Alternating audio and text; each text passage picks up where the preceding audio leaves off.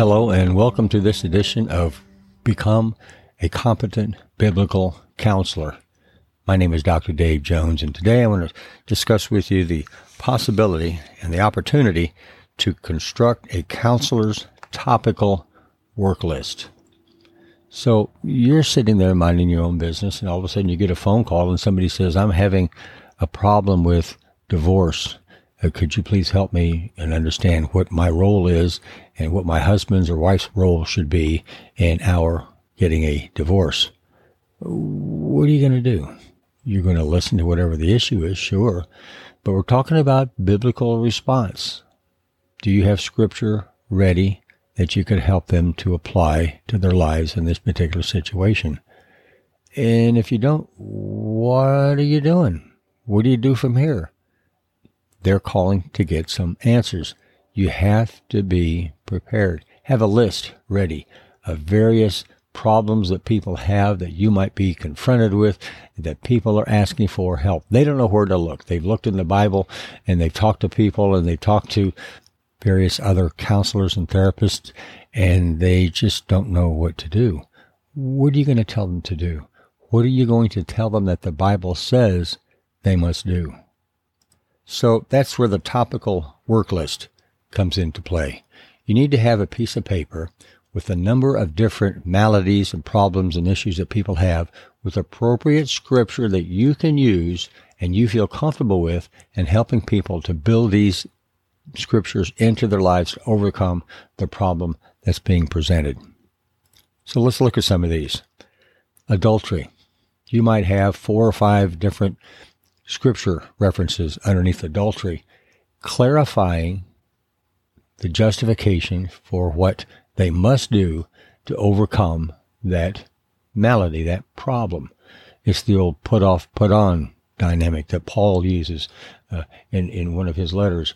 But the issue is, what does the Bible say about adultery? You must call it out the way it is, that it's a sin.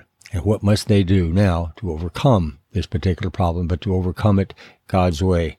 And then there's anger, associations, bad and good, assurance. People might have a problem with their understanding, their salvation. And then there is the church.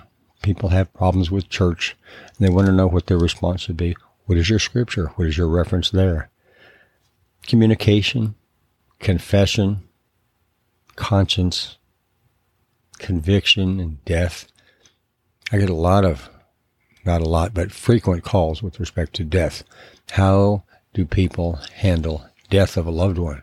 What can they do? What assurance and comfort can you give them to get through this incredibly difficult time of losing someone?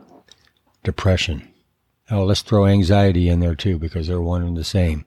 Depression is a lack of responsibility and taking responsibility for what God has given them. And anxiety is the what ifs. Well, what if this happens? Or what if this happens? And on and on and on. Well, what does the Bible say about those issues? We know very plainly in Philippians with respect to anxiety, the Bible says, be anxious for nothing. Well, there's a command. How can you help people build that scripture into their life to overcome that particular problem? Then there's discipline of the children. There's doubt. How about drunkenness?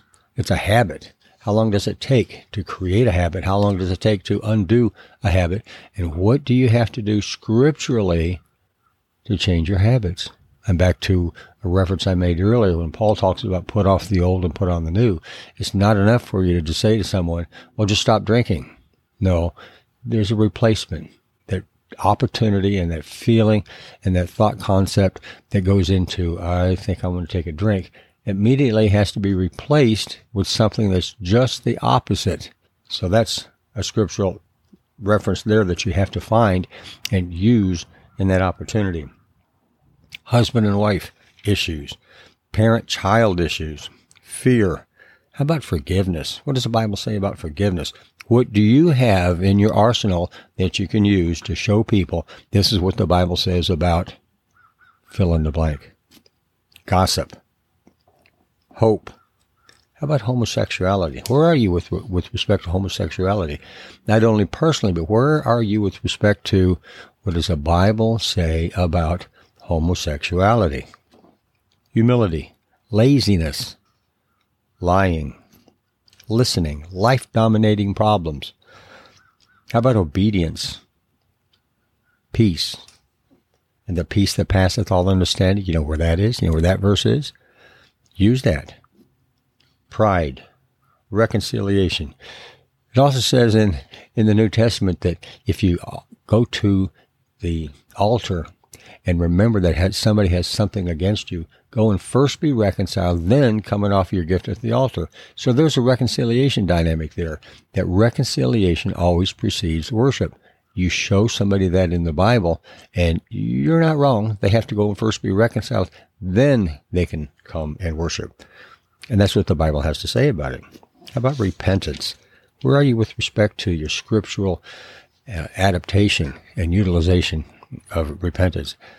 Reward and punishment, stealing, shame, work, worry. We've got so many things like that happening nowadays. And I've had people come and call and they'll say, I have a problem. I want to change, but I just don't know how to do it. It's not up to me to give my personal opinion with respect to how they should change. I need to quickly go to Scripture and say, let's see what the Bible has to say about this particular issue and you're wanting to change. Or let's see what the Bible has to say about your lack of communication with your wife. What does the Bible say? And you plainly point out the Bible says this, and the Bible says this. The Bible says don't do this, do this. And an important thing that you got to consider, too, when it comes to a Scripture reference to justify what you're saying is the application model. You have to train and show people how to apply Scripture, this particular Scripture pertaining to this particular problem. Now, and the way to do that is you take the Scripture, for example, be anxious for nothing, but in everything through prayer and supplication, let your requests be made known unto God. So the idea is here, be anxious for nothing. I look at it from Paul saying, this is a command. Whether you feel like it or not, don't be anxious.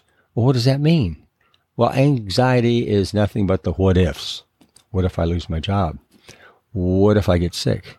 What if my child gets harmed at school? All the what ifs that we build up and we build up and we build up. Scripture says, be anxious for nothing.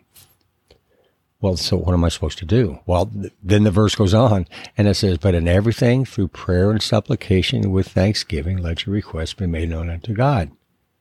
Okay, so I'm going to be anxious for nothing. I'm going to pray in generality.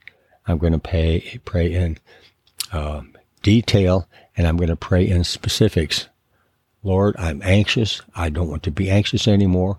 I'm coming to you to ask for your power and your strength to overcome this anxiety with respect to my job, this anxiety with respect to my health, and I'm going to bring this to you because this is what you require me to do.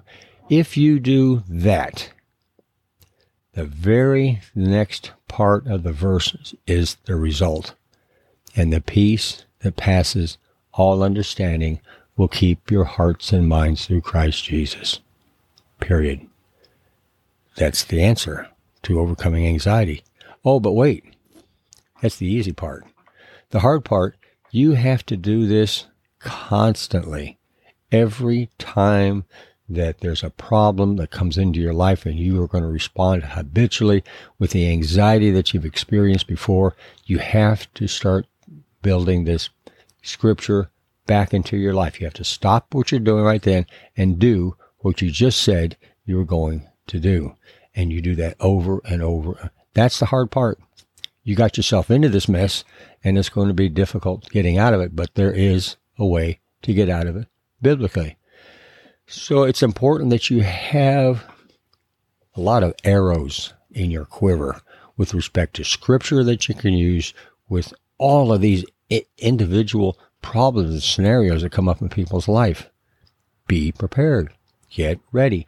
I found myself at times, too, not knowing what to really apply and to help people understand what Scripture they should use in this particular situation.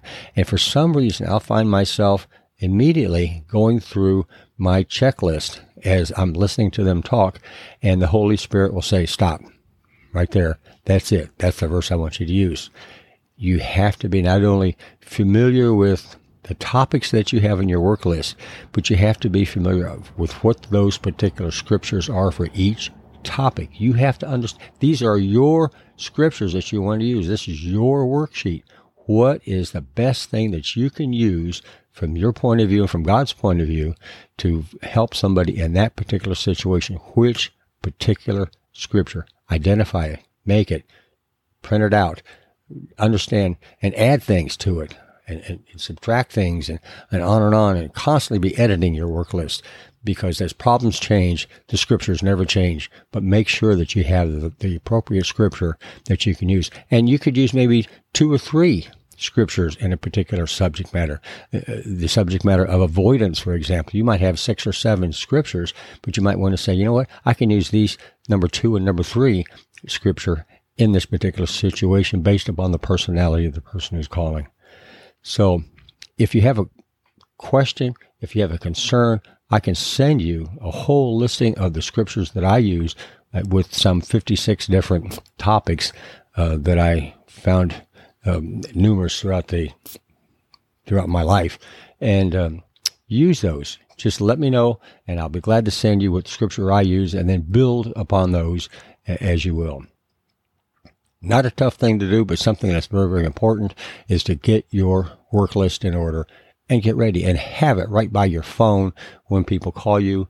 Put a copy of it in your Bible when you're in church and just refer to it. And it's something that you can do right there in front of people. Say, well, let me look and see what the Bible has to say about this. And you start looking at the scripture, and you start going through your Bible, reading that scripture to the person standing right there in front of you or sitting next to you, and so be it. You are ready.